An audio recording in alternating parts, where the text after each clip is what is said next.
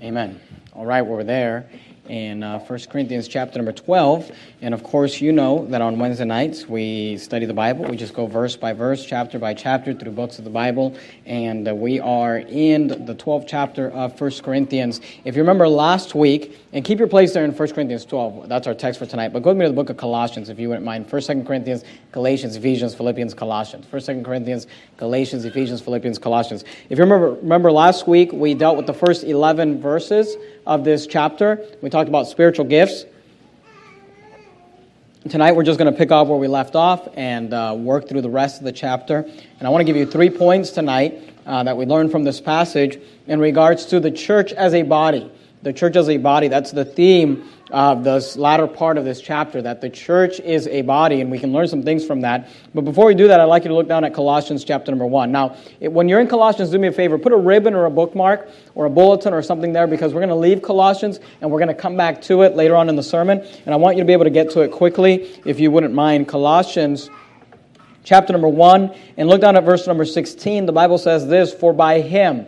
Now the Him there is referring to the Lord Jesus Christ. I won't take the time to read the previous 16 verses for you to get the context, but you can do that on your own time if you'd like. The Bible says, "For by Him," referring to Jesus, "were all things created." And this is actually a great passage on the deity of Christ. It says, "For by Him were all things created that are in heaven, that are in earth, visible and invisible, whether they be thrones or dominions or principalities or powers or things were created, all things were created by Him and for Him." So notice it says that they were all things were created by Him and for Him. Verse 17, "And He is before all things, and by Him all things consist." So not only were things created by Him, but by Him all things consist. What that means is that when you woke up this morning because Jesus allowed you to, because Jesus gave you the ability to. Look at verse 18. "And He," talking about Jesus,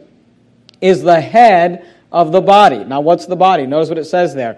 "And He is the head of the body." What's the body? The church. "Who is the beginning, the firstborn from the dead, that in all things He might have the preeminence." The Bible tells us that Jesus is the head of the body, which is the church, all right? And in 1 Corinthians chapter 12, that's what we learn about. We learn about the church. And I want you to understand that Christ is the head and the congregation is the body. We make up the body of Christ. When we come together, we are the body of Christ. Now, there are local churches. There's no such thing as a universal church. One day, the Lord Jesus Christ will return, and we will all be gathered together in heaven, and we will be one body. But right now, this is a local body of the Lord Jesus Christ here in Sacramento. And by the way, the church is not a building. I know you know that. But the church is a congregation of believers. We come together to make up the body. We don't go to church. We are the church. We come together and, this is a meeting of the Verity Baptist Church. We are meeting in this building. This building is not the church, but it's a meeting of the church, because the church is an assembly, it's a congregation, and here we find the illustration that it is a body. So keep your place there in Colossians. We're going to come back to it, but go to 1 Corinthians chapter 12 and look at verse 12. "Christ is the head, we are the body." Let me give you 3 statements, 3 points from this passage.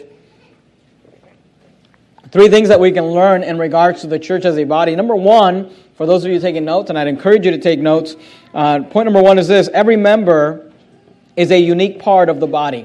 Every member, the first thing we learn in this passage is that every member is a unique part of the body. Every member is a unique part of the body. Look at verse 12. The Bible says this: "For as the body is one," all right? So the body is one unit. It's one thing. It says, "For as the body is one," but notice, "and hath many members." Now, when the Bible uses the word members there, the word members is referring to body parts, all right? But, that's why we often call people, you're a church member. That's where we get that phrase from. But the word members there is literally talking about body parts, and it says, "For as the body is one and hath many body parts," or many members, "and all the members of that one body, being many, are one body, so also is Christ." What the Bible is telling us here, that in the body, the church, there is unity. When we come together as one body. The Bible says, for as the body is one. You say, well, yeah, but it's made up of many members. Yeah, but your body, you would look at your physical body and say you're one person, you're one body, but that one body is made up of different, members. You've got hands, and you've got feet, and you've got eyes, and you've got a nose, and you've got hair, and you've got a heart, and you've got, different body parts that come together to make up the one body. So you need to understand that there is unity in that body, and we're going to talk more about that at the end of the sermon. Look at verse 13. For by one Spirit are we all baptized into one body, whether we be... I want you to notice this. He first explains us in verse 12 that in the body, the church, there is unity. But then he explains to us this, in the body, which is the church, there is also diversity. Notice what he says. He says, whether we be Jews or Gentiles, whether we be bond or free, and have been all made to drink into one Spirit, verse 14, for the body is not one member, but many. So notice he explains to us that in the body there is unity, but in the body there's also diversity. Go to Mark chapter number 11. You got Matthew and then the book of Mark, Mark chapter number 11. Now let me say this. Today, in 2018, usually when people use the word diversity, what they really mean is perversity, right? Today when people talk about diversity, they're talking about transgender, they're talking about homosexuals and lesbians, and usually people talk about diversity, they're really talking about perversity. But honestly, here's what you need to understand. The local New Testament church is a very unique organization in the sense that this church and churches like this is the real way to unite diversity without perversity.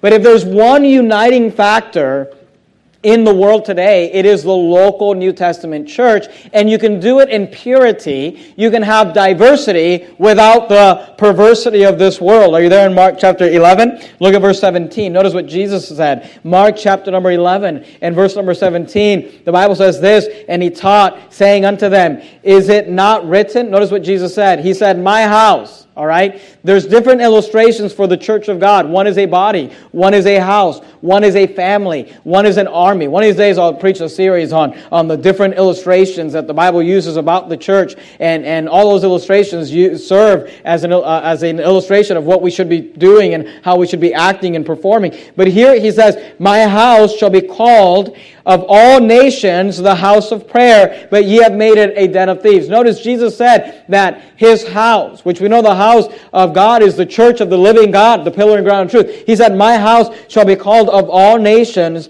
the house of prayer. I remember when I was a kid growing up, I don't know if some of you may or may not know this, but I was actually not born in the United States of America. I was born in Venezuela, and when I was 4 years old, we moved to the U.S., and I've been here practically my entire life. But I remember my dad, telling us, because when we came to the U.S., we stayed with Christians that my parents knew but didn't know that well. There was some American Christians that had gone to Venezuela for a vacation, and they went to church, to the same church that my parents went to church in, and they had fellowship with them and things like that. They knew them, and they knew them. They knew them well enough to invite us over. I remember my dad saying to us, Christianity is the only thing that will allow you to go, from country to country, from continent to continent, and find people that you do not know, but yet you have something in common, and it's Christ.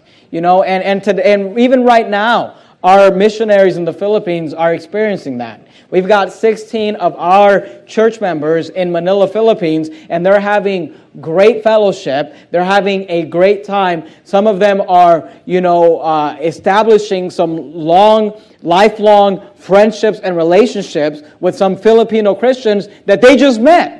They just met them 24 hours ago and 48 hours ago or 72 hours ago or whenever they got there. They just met them. But there's something about Christianity that it just brings all walks of life together. Rich or poor, Jew or Gentile, bond or free. Even in this auditorium tonight, something I love about Verity Baptist Church is the diversity, without perversity, right? But the diversity of this church. All sorts of different skin colors, all sorts of different backgrounds. backgrounds, all sorts of different, educational levels and financial levels, and some of you live in very nice houses, and some of you in not so nice houses, but yet we can all come together and be in fellowship and really be united as the body of Christ for one reason, the Lord Jesus Christ. Because we can unite under the fact that we're all sinners, and we've been saved by the grace and the blood of the Lord Jesus Christ. And this is what Paul is teaching us in this passage. He's saying all of the members of the body are very different. They're very diverse. They're very unique, but yet they are united in the body. My house shall be called of all nations a house of prayer, is what Jesus said. And that's how church should be, by the way. We don't need, churches that are, well, this church is just for black people, and this church is just for, Hispanic people, and this church is... Now, there's nothing wrong with having churches that are separated by language, if everybody speaks that language, but it shouldn't be divided by race. Why? Because the Bible says that my house shall be called of all nations the house of prayer. So, if we go down to Manila and they speak English, let's unite with Filipinos. And we go, we've got people here from all sorts of different... We're all speaking the same language. We are preaching the same Bible. We're believing in the same Christ. There's unity there. So we learn that every member is a unique part of the body. The body has unity, but within the body there is diversity. There is diversity, of course, without the perversity of the world. And we can enjoy fellowship together, and even without leaving this country. Some of you have traveled, and maybe you're traveling in Texas, or you're in Arizona, or you're up in Vancouver, and you show up to church there, and you don't even know those people, right? And it seems like Brother Oliver was just telling me, he was up in Vancouver this week, and the fellowship was so sweet, right? And the friendships were so good, and he went out to dinner with certain people he'd never even met before, but there was just a fellowship there. Why? Because of Christ. Because of Christ and because of the Word of God, because of the doctrines that we believe, it really unites us, this thing that we call the local New Testament church. Look at verse 15, 1 Corinthians 12 and verse 15. In the body we learn that there's unity, and in the body we learn that there's diversity. But what we need to understand that in the body there should not be jealousy or envying or a comparing. Notice what he says in verse 15. He says, if the foot shall say, because I am not the hand, I am not of the body, is it therefore not of the body? So he's saying, he's giving an illustration here, because obviously your foot doesn't talk, right? But he's saying, look, if the foot would say, if I'm not part of the, my position is not a good enough position. I don't want to be the foot. I want to be the hand. And if the foot says, therefore, I'm not part of the body, because the only way that I can be part of the body, the only way that I can have value is if I'm, this certain position. I'm the hand, not the foot. He says, is he not? Is it therefore not of the body? Look at verse 16. And if the ear shall say, because I am not the eye, I am not of the body, is it therefore not of the body? Here's what he's saying. He's saying, in the body of Christ, in the local New Testament church, it's made up of all different believers, we should never get to the place where we are comparing ourselves with each other and saying, well, I don't have that position, and I don't get to do that, and they do that, and I don't get to do that, and I'm doing this. You know what? We need to be careful about comparing ourselves, and we need to be careful about the comparison trap. Keep your place on 1 Corinthians 12. Go to 2 Corinthians chapter number 10. I know you know the verse, but let's look at it together. 2 Corinthians chapter 10, and look at verse 12. You're there in 1 Corinthians, just one book over. 2 Corinthians chapter 10. Look down at verse number 12. 2 Corinthians 10:12 says this, for we dare not make ourselves of the number, or, notice what he says, or compare ourselves with some that commend themselves. Now, what does it mean to commend? The word commend means to, it comes from the same word as recommend. It's when you're speaking well of something. And here we're talking about someone who speaks well of themselves. And look, oftentimes when you find people who are braggers, people who are bragging on themselves, people who are commending themselves, they are trying to get you to envy them. They're trying to get you to compare yourself to them. And here Paul says, for we dare not make ourselves of the number, or, he said, let's dare not do this. compare ourselves with some that commend themselves. Now you say, well, why should we not do that? Notice what he says. Here's why. But they, measuring themselves by themselves and comparing themselves among themselves, are not wise. The Bible says that it is a foolish thing to compare yourselves among yourselves, to measure yourselves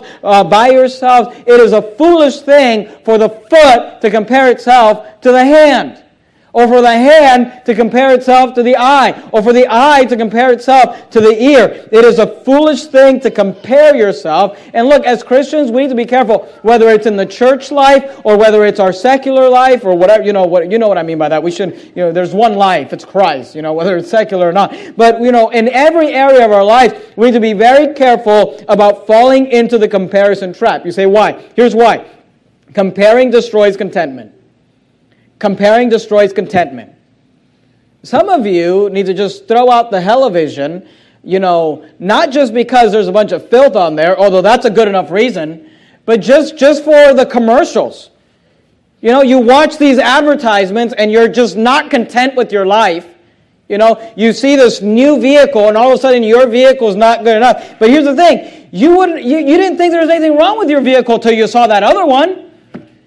You didn't think there was anything wrong with your house till you saw that other one. See, comparing destroys contentment. We need to be careful not to be comparing ourselves, measuring ourselves by ourselves, comparing ourselves among ourselves, saying, oh, I'm a foot in life and I wish I was a hand, or I'm an eye in life and I wish I was an ear. Why? Because comparing destroys contentment. And here's what you need to understand.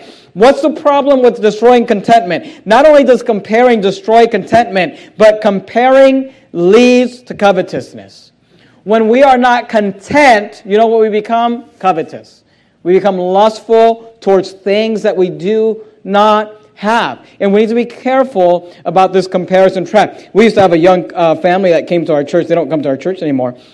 But I remember I used to talk with this individual, and he used to, I try to warn him, you be careful about falling into this comparison trap and these things. But, they'd been married for, 3 or 4 years. They're young, my age or younger than us. And they were talking to me about how they have to live in this house, and it's got to be the same neighborhood that their parents, live in, and they've got to drive vehicles like the ones their parents drive, and they've got to have furniture like the ones their parents have. And I'm thinking to myself, yeah, but here's the problem. It took your parents 25 or 30 years to get there.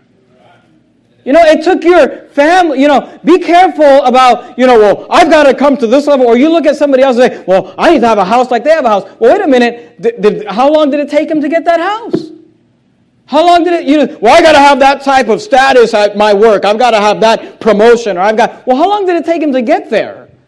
It's a very foolish thing to look at someone. It'd be very foolish for me to look at my parents who are in their 50s or in their 60s and look at where they are financially and say, well, I've got to be there right now and I've got to have a house as nice as theirs or whatever. Look, be careful about the comparison trap. If you're a foot, just be content being a foot for a while. If you're a hand, just be content being a hand for a while. I promise you, your parents weren't there when you were 30 years old or 25 years old or 20-year-old, whatever your age is. And people get this idea like, well, I got to be, where these people are and I've got to have this status. And it's like, wait a minute. I got to drive the same type of vehicle that my boss drives. Well, yeah, but your boss, he earned that. He's been there for a while.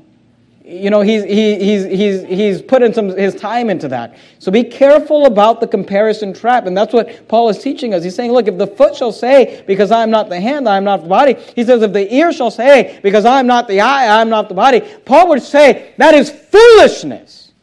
He says, let's make sure that we're not comparing ourselves with those that commend themselves, measuring themselves by themselves, and comparing themselves among themselves. Why? Because it's not wise. It's a foolish thing to do in your life, to just live your life comparing yourself, allowing your life to be overcome by covetousness, where you just have to, try to keep up with the Joneses or whatever, right? Now, I don't mean these Joneses, just the bad Joneses. Go back to look at verse 17. If the whole body were an eye, where were the hearing? If the whole were hearing, where were the smelling? But now hath God, I want you to notice this phrase, focusing on this. But now hath God, notice what the Bible says, set the members every one of them in the body as it hath pleased him. Not only do we learn from this passage that every member is a unique part of the body, but I want you to get this. Here's the second thing we learn from this passage. Every member has a unique placing in the body. Not only is every member a unique part of the body, but every member has a unique placing in the body. Please understand what verse 18 is saying. Look at it again. But now hath God set the members, every one of them, in the body as it hath pleased him. The Bible says that it is God who placed the members in the body. What's the members? The body parts. What are those? Those are you and I.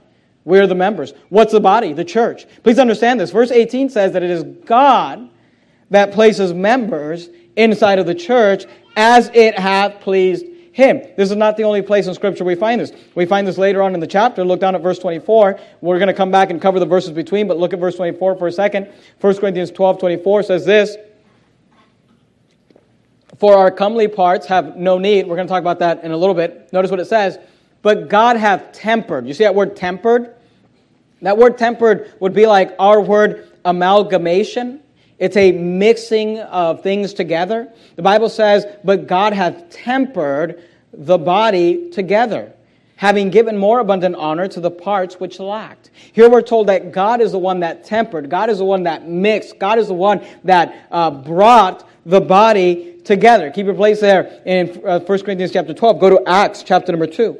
Acts chapter number 2. You got Matthew, Mark, Luke, John, Acts. Acts chapter 2, look at verse number 47. You say, what does this mean that God set the members, every one of them, in the body? What does it mean that God hath tempered the body together? Here's what it means. God has divinely placed you in the local church. It is God that placed you in the local church that he has you serving in. That's what it says. God set the members, every one of them, in the body as it hath pleased him. But God hath tempered the body together. Acts 2:47, notice what it says. Praising God and having favor with all the people. And notice what the Bible says. Don't miss this. And the Lord added to the church daily such as should be saved. Who is it that added to the church? It is the Lord. Why? Because it is the Lord that set the members, and every one of them, in the body. Because God hath tempered the body together. Now please understand this. We're not saying that what this means is that you have to be part of the same church for the rest of your life or whatever. You know, obviously we understand that God moves people from time to time, and God invests in people and things of that nature. But here's what you need to understand. You know, when you do find the church that you believe God has called you to, you need to just realize that that's God's will for your life. You know, don't live your life being a church hopper. I know of a family that lives in this city that has literally been a member of every independent Fundamental Baptist church in this city, and some of them twice. You know, I know of another family that has been a member of every independent Baptist church in like Northern California. You know, and many of them twice. And you know, the Bible says that God set the members, every one of them, in the body as it hath pleased him. The Bible says, but God hath tempered the body together. When you're a part of this church, and then you're there for a while, and then you get mad about something, and now you're a part of this church, and then you're there for a while, and then you get mad about something, and then you go be a part of this church, and then you're there for a while, and then you get mad about something, and then by then, you know, the first church is already forgotten. Well, you forgot what you were mad about, so you're back to that church, and then you go to the other church. Look, is God confused? I mean, is God just a bumbling idiot up in heaven that doesn't know what he's doing? If God is the one that tempered the body together, if God is the one that set the members, every one of them, in the body, just realize this, when you live your life just from church to church, just from here to there, it's not God that's confused, it's you that's confused. God is the one who added to the church daily. I remember when I was in the Air Force, my wife and I had got stationed at Travis Air Force Base, and as we were getting ready to go there, we made up a list.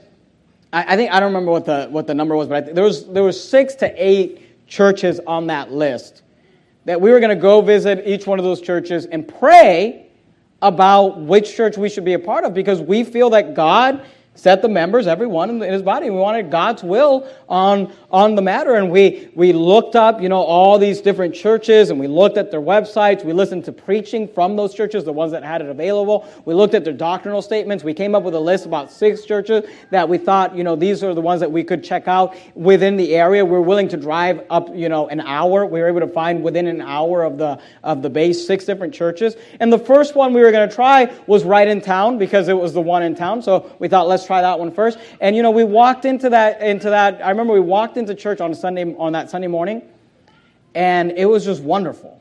I mean, it was an IFB church, but you could tell, I could tell the pastor did not go to Bible college. Because, you can tell when the pastors go to Bible college because it's all this cookie cutter, everything's exactly the same.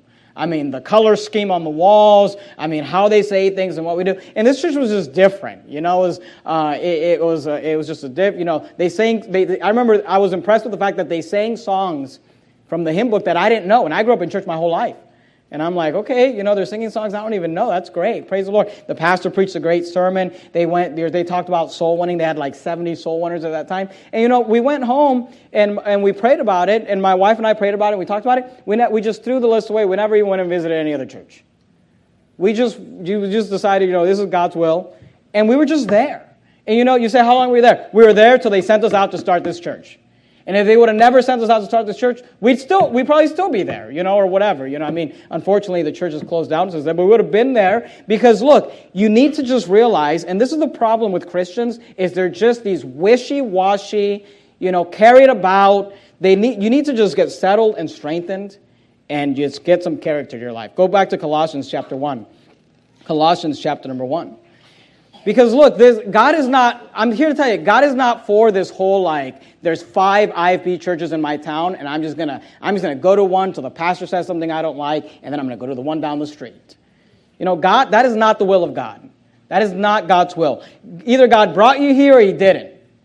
And when people leave here mad about something, I just tell them hey, you know what? If God doesn't want you here, then you need to go wherever God has led you. But don't come back a year later without that matter being resolved, because God is not confused about these things, right? I mean, either we're wrong or you're wrong, but if neither one of us gets right, then there's an issue here. Because God is not confused. God is the one that sets members. God is the one that has tempered the body together. God is the one that has mixed things together. God is the one that added to the church daily such as should be saved. And if God knows what He's doing, which I believe He does, then look, just get settled where God has you. For Colossians 1:23, notice what he says. He says, Colossians 1:23, if ye continue in the faith, notice, grounded and settled, and be not moved away.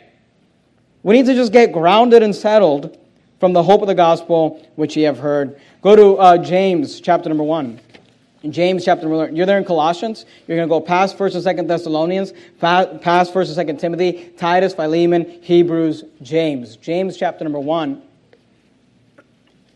and verse 8. And if God moves you, first of all, you should never move anywhere without making sure there's a good local church for you to go to. This whole thing about moving and, hopefully we'll find something, that's ridiculous. But, if God moves you, praise the Lord, just make sure that it's God's will. And look, if they're not King James, it's not God's will. If they're not soul winning, it's not God's will. If they're preaching, repent of your sins, it's not God's will. All right? So, but of course, God can move people, and God might call you into ministry, or God might, maybe a job opens up somewhere and there's a good local church. Obviously, all those things are things that God blesses and God can move in that area. But this whole thing about I'm upset and I'm going to go to church down the street, that's not of God. And people always, these churches just want to be swapping church members, and it's I went to this church for 6 months and I went to that church. None of that is of God. The Bible says that God has uniquely placed you in that ministry. And, if God moves you, then praise the Lord. But when God moves you, then just get grounded and settled there. In James chapter 1, verse 8 says this, a double-minded man is unstable in all his ways. A double-minded man is unstable in all his ways. And, here's why God should move you, for doctrinal reasons. When a church is, changing their doctrine and going the wrong direction, then of course, or as you learn more doctrine, you realize maybe this wasn't the church that I should have been going to or whatever. But look, we need to be careful to not be just these double-minded, unstable people. that are not going to prosper in life. 1 Peter chapter 5. You're there in James, go to 1 Peter. Do me a favor, keep your finger there in James. We're going to come right back to it. You can lose your place in Colossians, but keep your finger there in James. Right next to James, you got 1 Peter. 1 Peter chapter 5. Look at verse 10. I love this verse because it's alliterated. I alliterate a lot of my sermons, and I learned that from God, right? 1 Peter chapter 5, look at verse 10. But the God of all grace, who hath called us unto his eternal glory by Christ Jesus, after that ye have suffered a while. Notice what he says. Here's God's will for your life. Make you perfect, establish, strengthen, settle you. There you got an alliterated sermon right there. God wants to establish you, God wants to strengthen you, and God wants to settle you. And that should be the Christian life. The Christian life should be a life where we are strengthened, where we are established, where we are settled, where we are not double-minded, because a double-minded man is unstable in all his ways. Go back to 1 Corinthians chapter 12. Keep your place there in James. We're going to come back to it. 1 Corinthians chapter 12, and keep your place there in James. So what do we learn? We learn every member is a unique part of the body. And we learn every member has a unique placing in the body. And again, I want you to understand that there are reasons why God may move you, and we acknowledge that. And there are reasons why God may move you from a good church. Not every time God moves you is it a bad thing. But make sure you get God's will in those matters, and make sure that you're not just being one of these church hoppers. When you look at 10 or 15 years of your life, and it's like there's 10 or 15 churches in your history, there's a problem there. There's a spiritual problem with you, with those individuals that live their lives that way. And by the way, let me say this before we're going to start right here in verse 17, but let me just say this. I was thinking about this when I was writing the sermon. Pastor Jack Hyles used to talk about this thing, about how people will get upset at churches, and they'll get mad about some situation, something that's not going well. But I remember I heard him say this, and I thought it was real good. He talks about how people grade churches. Church life has different aspects to it. You've got the preaching aspect of it. You've got the music aspect of it. You've got, our church would have like a homeschool aspect to it. We have the soul winning aspect. We have the fellowship aspect, and you look at all those aspects, and a lot of times, here's what disgruntled people often want. They want the church to just be an A+ in every area. Right? I mean, the homeschool group better be A+, the preaching better be A+, the music ministry better be A+, the fellowship better be an A+, and if there's ever anything lacking, then it's not good enough. But here's the question that Jack Hyles asked, and I thought it was a good question. Is that the same standard you hold for yourself? I mean, in every area of your life, are you just hitting it? As a husband, as a father, as an employee, as a church member, as a neighbor. I mean, just in every area of life, you're just A+, A+, A+, A+. And unless you're just extremely arrogant, the answer to that question is no. Right? But here's what's funny, is we give ourselves a lot of grace, but we don't give others a lot of grace, right? Look, if you're not just hitting it out of the park in every area of your life, you know what the Bible says? Whatsoever ye would that men should do to you, do ye even so to them.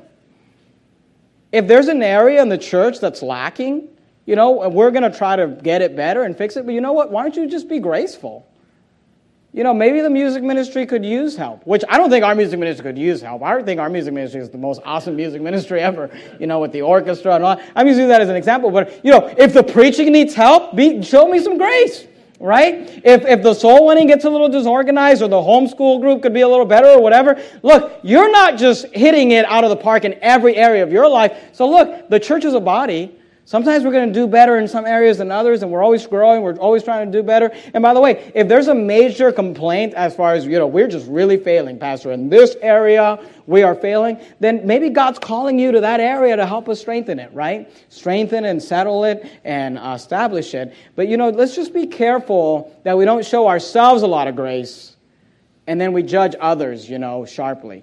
If you're not hitting it out of the park in every area of your life, then don't get mad at your husband when he's not either, or your wife when she's not either, or the church when it's not either. Look at 1 Corinthians chapter 12. We saw, number 1, every member is a unique part of the body. And number 2, every member has a unique placing in the body. Here's point number 3. Every member has a unique purpose in the body. Every member has a unique purpose in the body. Look at verse 17. If the whole body were an eye, where were the hearing? If the whole were hearing, where were the smelling? See, every body part performs a different task within the body. And you know, he uses these silly illustrations, Paul does, but it makes sense even in a church. Look, if everybody in our church, all everybody ever did was we played the piano, we wouldn't be a church. Now, I praise the Lord for all of the pianists we have in this church, you know, and on Wednesday nights we rotate through different pianists and we are having the pianists do, you know, different offerings and things like that. And it's okay to have more than just one, because your body has more than one hand, right? You know, you got a couple of hands, you got a couple of feet. It's good to have a couple of violinists. It's good to have a couple of trumpet players. It's good to have several pianists. Nothing wrong with that, but there would be something wrong with that if just everyone in this church, all we did, every single one of us, we just play the trumpet. That wouldn't be a church. All of us, all we do is preach. Nobody sits and listens. We just all preach, right? Or, you know, whatever it is, all of us just look. And that's what he's saying. He's saying, if the whole body were an eye, who's going to hear? And if the whole were an ear, we're hearing, who's going to smell? Where is the smelling? He says every body part performs a different task within the body. And if everybody performed the same task, it wouldn't be a body. Verse 18. But now hath God set the members, every one of them in the body, as it hath pleased him. Verse 19. And if all were one member, where were the body? But now are they, notice what he says, many members, yet but one body. I'm glad that this church is made up of many members. I mean, sometimes I sit down and think about everything that happens in this church. One of these days, I mean, I don't know if you realize, we've got like 6 people that, you know, make maps for our soul winning ministry. You know, we've got like, 20 people that clean these buildings, you know, at different times during the week. We've got like, 15, 20 people that play in our music ministry. We have several song leaders. We have several Bible readers. We have, 70 plus soul winners. We have all sorts of different people that do all sorts of different things. We have people serving in the sound room and with the different live streams and with the different videos. I mean, and I'm forgetting it, things now. I'm sure we've got people that come in here and volunteer to fix things around the building and set stuff up and tear things out, and all sorts of things. And it's a great thing because we are all one member. If we were all one member, where is the body? But now are they many members, yet but one body. Now, why is Paul saying this? Here's why he's saying this. Look at verse 21. He says, and the eye cannot say unto the hand, I have no need of thee. Nor again the head to the feet, I have no need of you. Nay, much more those members of the body which seem to be more feeble are necessary. And here's what he's saying. He's saying, look, because you serve a unique purpose, we need you. Because you serve, see, God gave you, because you say, well, what does it have to do with the context of spiritual gifts? Because remember, the first 11 verses has to do with spiritual gifts. Here's the context. He's saying, God gave each one of you a spiritual gift, an ability, something you bring to the table, something you do. And then God chose to place you in this local body of believers with that spiritual gift, with that ability, so that you could be used of God as we strive together for the faith of the gospel. And what he's saying is, you have a unique gift, you have a unique ability, you have a unique personality, you have a unique, God wants to use you in a unique way. And because you serve in a unique purpose, we need you. The eye cannot say unto the hand, I have no need of thee. Because the eye does a different thing than the hand does. Nor again the head to the feet, I have no need of you. Even the more feeble are necessary. Now here's where the mix-up comes in with people. Because this is what often happens to people is they get real arrogant and they think, well, that church would not survive without me, And you're like, I'm going to show that church. I'm going to go down the street and go to another church, right? Now here's the thing with that. And look, please understand this. When you get mad at me and go to the lame IFB church down the street, you're not punishing me. You're punishing yourself. I'm not the one that has to sit there and listen to the lame preaching week after week. It's like, you're not hurting me. All right? I get to stay in the cool church. You're not, maybe find a different way to punish me, but you're just punishing yourself at that point. When you go down to the, you got to go to the IFB church where they're bringing in the transgender, they're bringing in the sodomite. You got to keep your eye, but you're punishing Pastor Jimenez. I don't really understand how that works. But here's what you need to understand, okay? Here's the point of this whole thing about I have no need of you. Here's what you need to understand. You are not, you and I. Please understand that. I'm not saying you, it's all of us, including myself. You and I are not indispensable. You are not indispensable. What do you mean by that? That means that we will go on without you. You are not indispensable, but please understand this. You are irreplaceable. You're not indispensable, but you are irreplaceable. See, if I was in an accident and I lost my hand, I could go on. I could live without a hand. I could live without a foot. My foot is not indispensable. My hand is not indispensable. But it's not. It's irreplaceable. Once I lose my hand, I can't get my hand back. Once once you have that surgery and they take that, what is that thing that my wife got that taken out? What is that? What is it? Appendix. Yeah, once they take that appendix out, it's not coming back, right?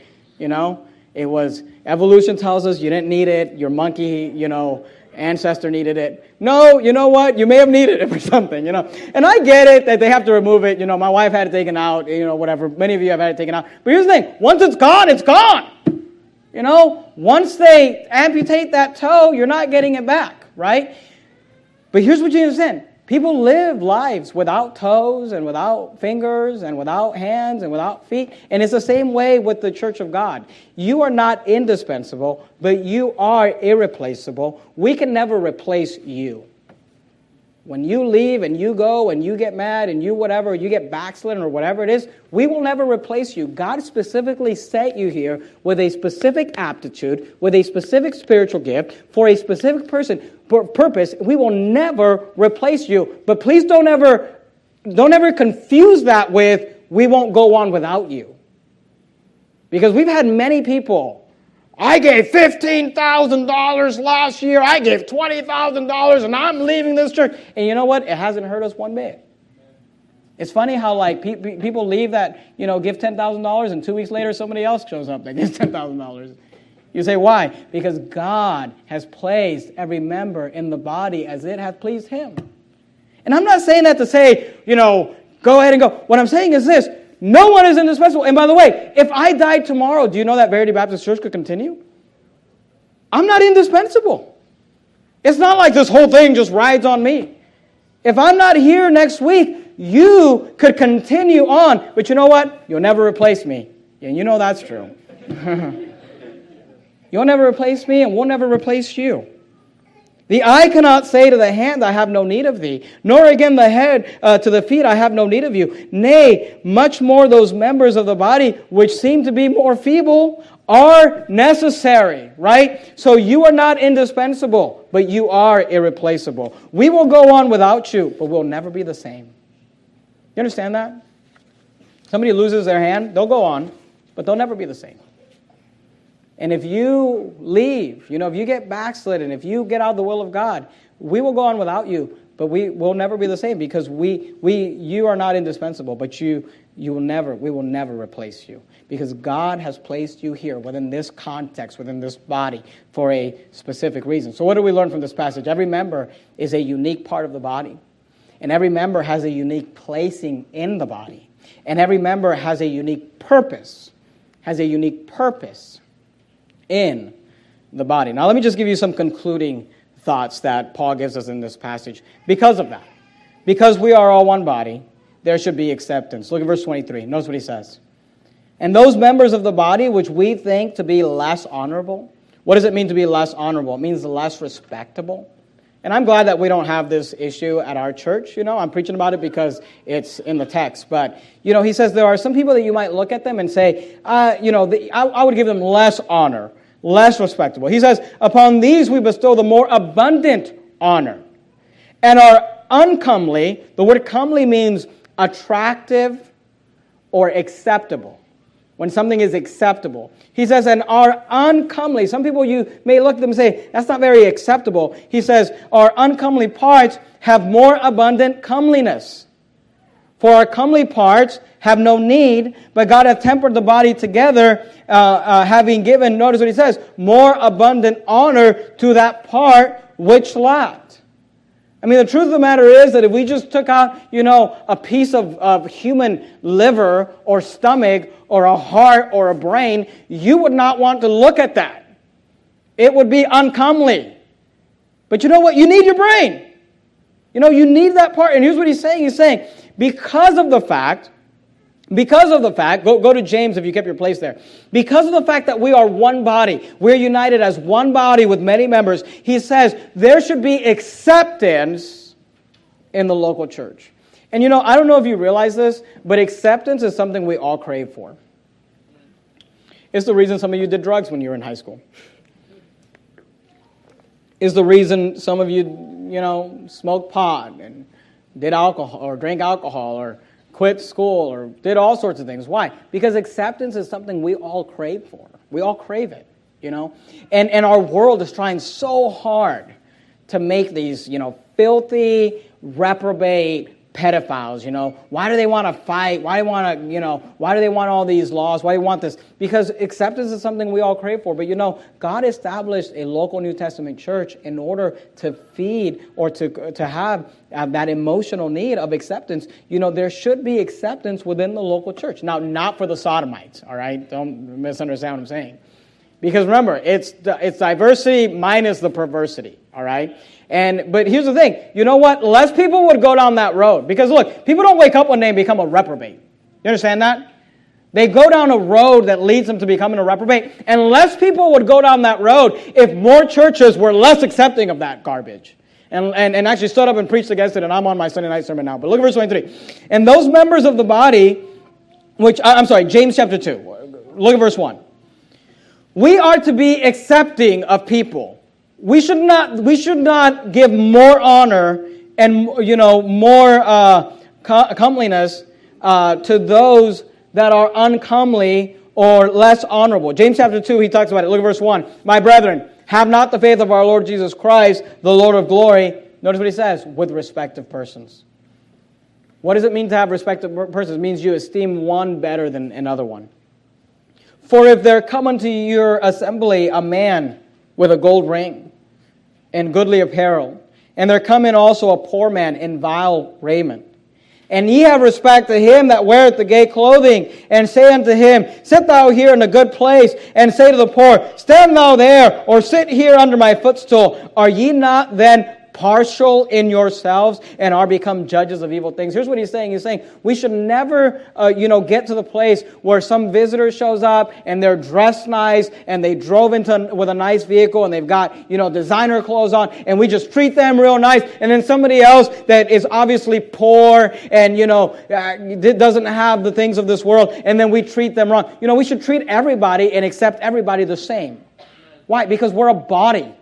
Because if God brings someone here, we're a body of believers, and we should not be partial. Notice verse 4. Are ye not then partial in yourselves, and are become judges of evil thoughts? And I'm thankful for our church, because I've never seen this in our church. I think we're very, hospitable and accepting of people, no matter what walk of life. But that's what Paul is teaching us in this passage. That's what James is teaching. Look at verse 8.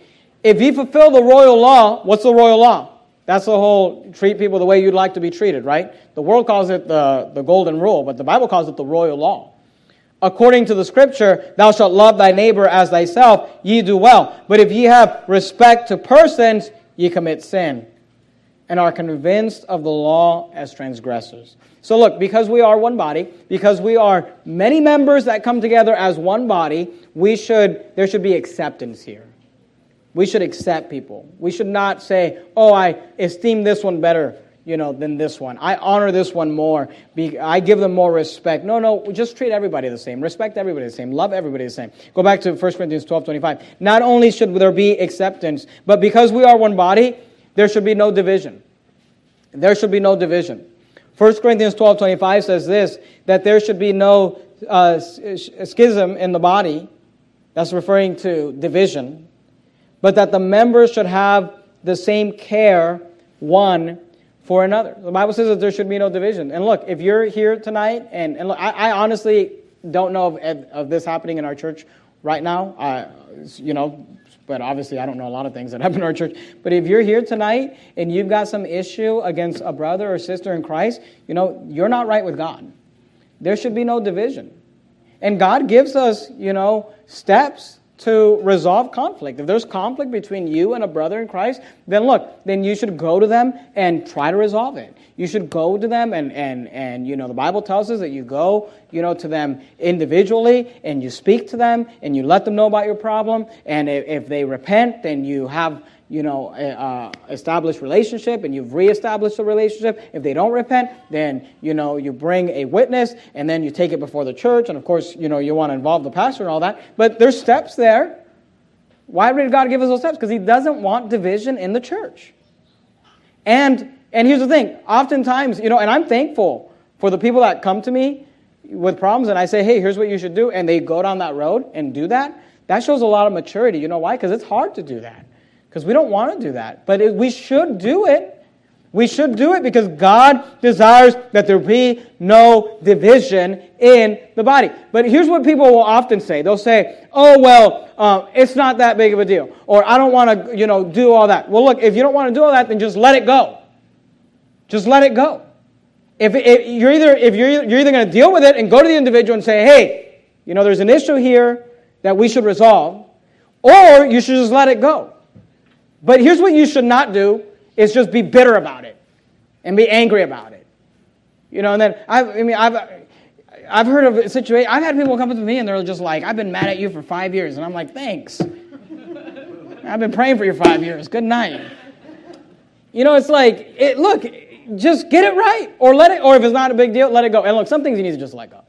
All right? If you're bringing up something that happened 8 years ago, you need to just let that go. Okay? Sometimes people are like, 8 years ago, you sat in my chair. It's like, come on. Good night. Obviously, we're talking about big issues, though, that have hurt you, that have offended you. You should bring those to the individuals. And, and by the way, if someone comes to you with something, hear them out. Don't go on defense and, no, that didn't happen, or whatever. You say, why? Why? Because, look, we all need to be mature to deal with these things because God desires that there be no division in the body. I mean, how silly would it be if my left hand was mad at my right hand? If my left foot was mad at my, right foot. In the body, there needs to be acceptance. And in the body, there should be no division. We need to learn to work together. We need to learn to get along with each other. And we realize that people have different personalities. And some people are very easy to get along with, and some people not so much. And look, if you don't get along with me, that's okay. Or I don't get along with you or whatever, our personalities clash, that's okay. But we need to try to work through those things. And if you have an issue, if there's someone in the church that we sit on this side of the auditorium, they sit on that side, look, that's not of God. That's not right. Because God desires that there would be no division in the body. And here's how that looks. Because He tells us what that looks like. We're done right here. Look at last part of verse 25. But that the members should have the same care one for another. That the members should have the same care one for another. For whether one member suffer, all the members suffer with it. Or one member be honored, all the members rejoice with it. See, you say, how do you know if there's unity in the church? There's unity if we're all caring for each other. If we're all hurting when the other one's hurting. If we're all, rejoicing when the other one's rejoicing. If we're all, there's been situations here at our church where, I'm thinking about Brother David and Miss Victoria when the baby was in the hospital a couple of months ago. And I think, all of us were, obviously not in comparison to them, but all of us were worried sick for that baby. I'm praying for that baby and concerned about that baby and praying every day. You say, why? Because look, when one member suffers, all members suffer with it. That's how it should be. Or one member be honored, all members rejoice with it. That's something the world's never going to give you. Look, no bowling league is going to give you that. And Facebook's not going to give you that. And your job's not going to give you that. But you know what will give you that? A local New Testament church. A body of Christ that comes together and we work out our problems, and we realize that God has called us for a purpose, and we're trying to accomplish something, and we realize that we are all unique, but we are all here for a purpose, and God has placed us here, and we get to work together. Isn't this look, God solves all the problems that the world is trying to fill with drugs and alcohol and, perverse things. God has given us a local New Testament church that meets all of your social needs. It meets all of your emotional needs. It meets everything you need when it's done right. When it's done right. Well, how does it get done right? Well, you have to do it right, and I have to do it right. And we have to work together as a body, unique individuals that come together for the glory of God. Let's bow our heads and have a word of prayer. Heavenly Father, thank you, Lord, for this passage of Scripture, this beautiful illustration of different members, different people coming together for one purpose, to carry out the Great Commission in this world and to be the body of Christ. And Lord, I pray that you would help us to realize that every person here matters. Every person has been placed here for a reason. And Lord, if there's issues within the church, I don't know of any, but if there's issues in the church, Lord, I pray you'd help people to resolve those and help us not to live with division and help us not to live, with anger. Help us to realize that everybody's unique. Everybody has their little things about them that makes them special, and you brought them here for a reason. You've got a plan for them. And Lord, I pray that you would help every single person to get involved in the ministry. Help our church not to be a spectator church. But Lord, help us to realize that we're here to do something, to accomplish something. You have a spiritual gift. I have a spiritual gift that God has given us. Help us to get involved and to use those gifts. And Lord, we just pray for the Philippines missions trip. We pray that you would help them as they're out there, Lord.